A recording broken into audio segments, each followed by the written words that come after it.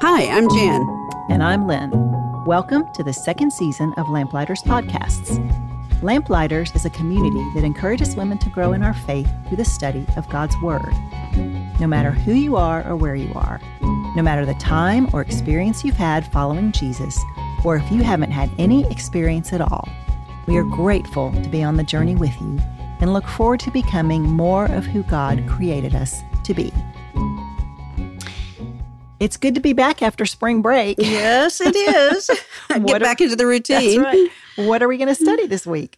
Okay, well, we are going to continue looking at the last section that you started the last time we were together, which is entitled The Holy Spirit Today. Mm-hmm. So we're going to continue with that theme where we left off a couple of weeks ago, which is the Holy Spirit's role in believers' lives. Specifically, you talked about the freedom all believers have in Christ. Mm-hmm. I'm going to have a little bit different emphasis this week, but it's part 2 or the sequel. Mm-hmm. So I'm going to start off with a weird question, and I'm going to tell a weird story. But hang in, because it really does have something to do with this lesson this week. Okay. Did you ever think you could read someone's mind, or did you ever want to read someone's mind? Well, I can remember as a new mom wondering what that little precious baby was thinking, wishing I could know what they were thinking. And then, of course, as they grow up and start doing things, then it was, what were they thinking? It's a whole different way of looking at it. But I think you can know someone so well that you think you know what they're thinking, but I don't really think that's true, at least for people, right? Mm-hmm. I can say from experience that what goes on in my mind is rarely what others would imagine, and I'm thankful for that. Absolutely. Well, I want to tell you about my first experience with mind reading. Okay. I had Horace growing up.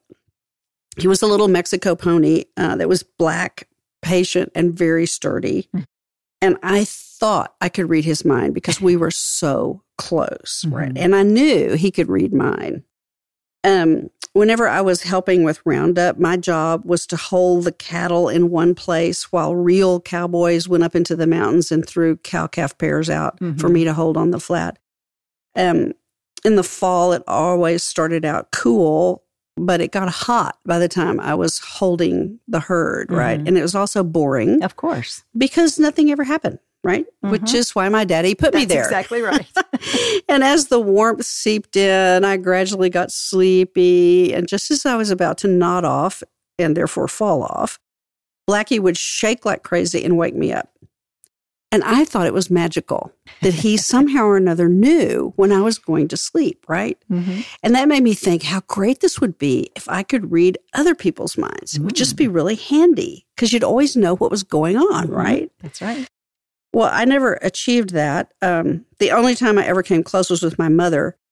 If I was misbehaving in any way and looked at her, their words were not necessary. Oh, yeah. But your mother had that look too. Look, yeah, I could read her mind and everyone else could too. So I pretty quickly decided that maybe God had withheld this power from us for some really good reasons.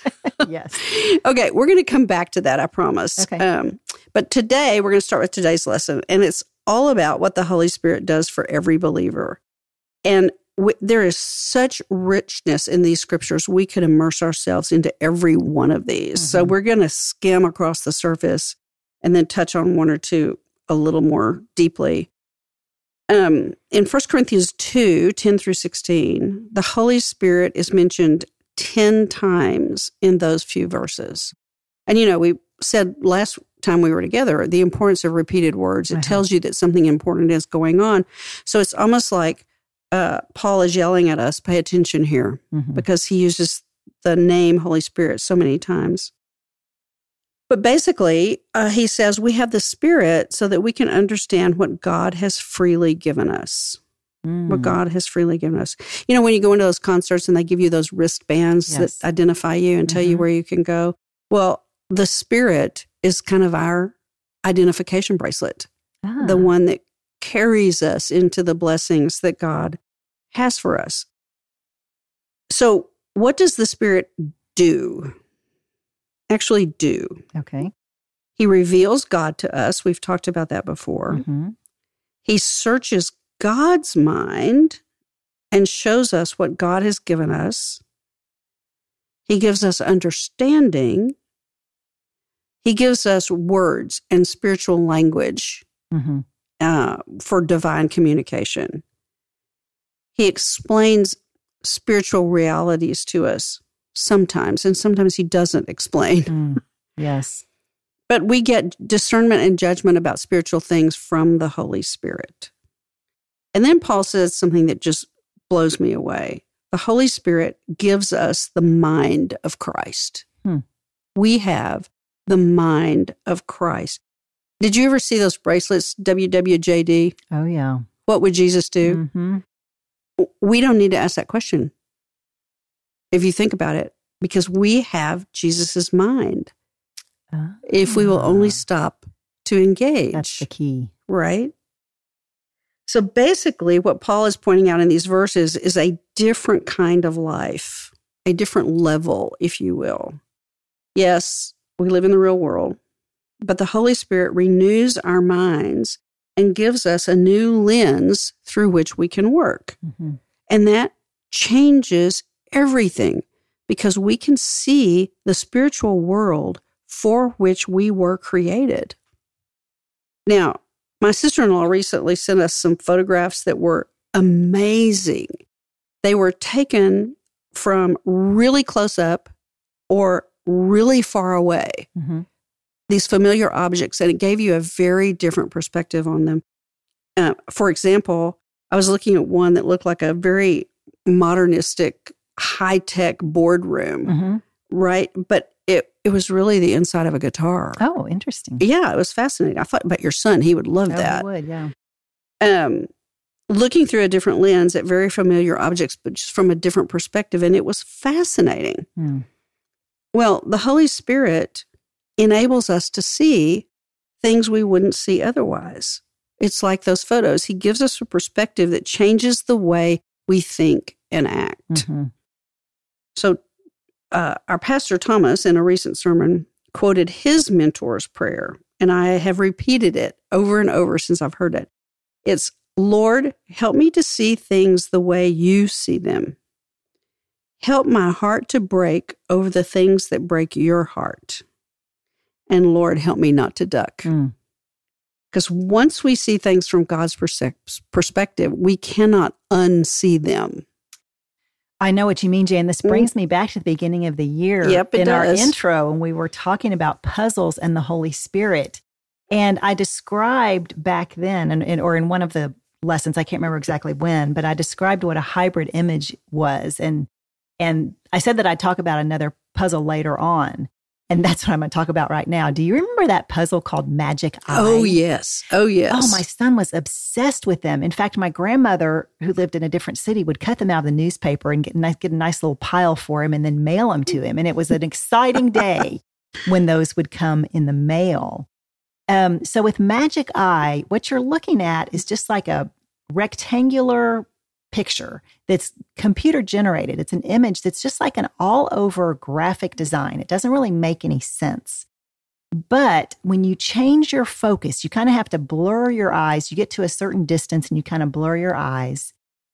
Then something amazing happens. And it's like this 3D image pops out of the picture.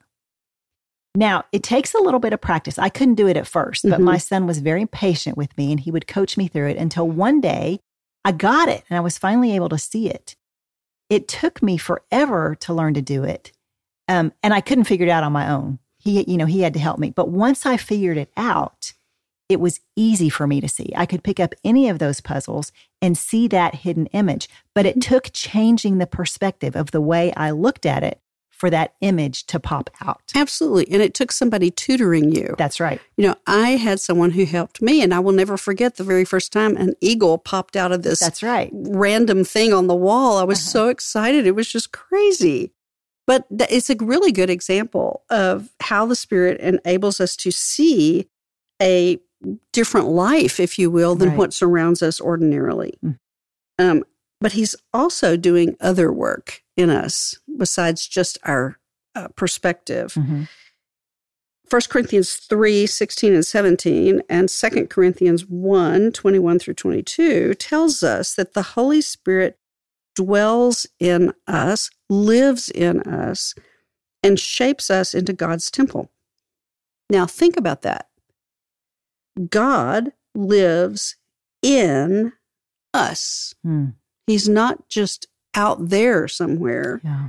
He is in here 24/7. We are the sacred space where God lives. So the Holy Spirit opens us up to God's presence within us. He makes us stand firm in Christ, where we can hold on to our Savior and the good news in spite of temptation and suffering and persecution and everything else that's going on in the world around us. He anoints us and seals us and guarantees that what God has promised us will be reality at some point. Maybe not today, maybe not tomorrow, but eventually true. And He lives in us, providing that internal guidance that we all need. And then finally, Ephesians 1, 13 through 19 adds that the Holy Spirit marks us and gives us wisdom and revelation so that we will know the Father and the Son better. Yeah. I mean, there are so many benefits, right, that we get from the Holy Spirit. It's great to stop and think about that so we don't get so caught up in the I. Yeah, thinking exactly. that we're doing all of this. It's not us, it's the Holy Spirit. You can't think I when you're thinking God lives in me. Yeah. Yes, exactly. Right. Okay, so are we going to get back to what this has to do with mind reading? Yes. I'm getting there. Hang on. Okay, all right. I want to focus on a couple of these roles of the Holy Spirit in our lives because we could go on and on and on about it. The first one is believers are anointed by the Holy Spirit. We are set aside for holy use, for a purpose greater than ourselves. And I think that is so important because we all, as human beings, want significance. Oh, yeah. And it is the Holy Spirit who says, this is how you are going to be significant in God's kingdom, and I'm going to make it happen. So we are anointed for that. I love that picture. The second role is that the Holy Spirit marks us. Now, a mark is like having a distinctive or distinguishing mark, which indicates ownership. It's like a logo or a brand, right? Permanent, indelible. You can't lose it. You can't wash it away. And in our case, the Holy Spirit marks us by God and for God so that we belong to Him no matter what. Oh, that's just so comforting and reassuring. Oh, I know. And it goes along with the third thing, which is that the Holy Spirit seals us. Those last two may be my favorite. In the first century, a seal referred to an identifying mark placed on a document or a contract, usually with melted wax and a signet ring pressed into it, so that it would harden and it would protect the document from being manipulated. I've seen that in the movies. Exactly. Exactly. I always thought that was so cool. I wanted one. Well, even today, we seal things. You know, we seal things to preserve them, like wax on the top of the jelly jar or those vacuum sealer bags, you know, that keep food fresh for a long time, which, by the way, is applied under heat and pressure, I might add. So it's not always a painless process. But we also seal things to protect them from elements that would destroy them, like photos from UV light, or to keep out harmful bacteria or prevent buildup of mold or things like that. So sealing is still really important today. So the mark identifies us. The seal both identifies and protects us. Okay. So in summary, if you think of it this way, God chooses us, He calls us, He marks us as His own, and He seals us with His Holy Spirit. That seal indicating our identity as God's beloved.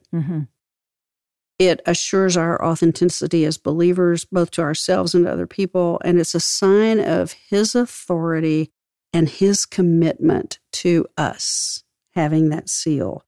The seal of the Holy Spirit indicates who we are and whose we are and whose we will remain. It sort of anchors us, right? We're Absolutely. not drifting around all Absolutely. the time. And those are truths we need to absorb to understand. Yeah. Yeah. Yeah. All right. Are you ready to go back to the mind reading yet? Or we still have more to talk about? Yeah, no. I know you're distracted by that. So we'll just go on. Okay. Tying it into the desire to read somebody's mind, it's like, why would you want to be able to do that? Well, I mean, there are a lot of reasons you would want to be able to do that. Power and control, of course, but that's the sin nature talking. I don't know. It's just, we think it would be interesting. Yeah, power and control those are good. But I think there's a deeper need that we have in addition to a desire for power and control. And as I remembered my time with Blackie, who was just the most precious thing in the world to me, it occurred to me that to be able to read another person's mind was a level of intimacy in me, as you said last time. Right. It's a level of intimacy and inclusion that my young heart longed for. Oh, yeah. All of my life, true confession time, I have felt like a square peg trying to fit into round holes. Mm-hmm. I wanted so desperately to fit, to belong, and yet I never felt like I did. Now, what I've come to understand is that everyone wants to belong. Universal. Yeah. I mean, if you can say any of these things, think of the things we did as adolescents. Most of that was aimed at fitting in, of belonging. We still do things because we want to fit in, right? I hear so often people say, I just never feel like I fit in anywhere. And this is kind of a silly little story, but when I was a child, occasionally we were allowed to drink something that we called coffee milk. It was a real treat. And all it really was milk with sugar and maybe a teaspoon of coffee in it. Well, my brother and sister loved it. But as you know, Jan, I'm not a coffee drinker. Never have been. I don't think I ever will be. I don't like the smell of it. I don't like the taste of it. I don't like anything about it. But there was so much excitement with my brother and sister when this would happen that I would join in and I would choke it down just to fit in. And this was when I was a little child. Oh, yeah. It's funny to think about that now, but it was more important for me to share that in that moment with my brother and sister than it was to admit that I didn't like it. I just wanted to feel like I felt like I fit in with them. Yeah. I had actually the same experience, only we called it cowboy coffee. And if there was any coffee in it, I don't know where it was. Right. But I didn't much care for it either. Yeah. Which is interesting. Well, that desire to fit in is a hunger that is God-given. We were created with a deep need for intimacy and community with the one who created us. It's, you've heard of the God-shaped vacuum that only Christ can fill.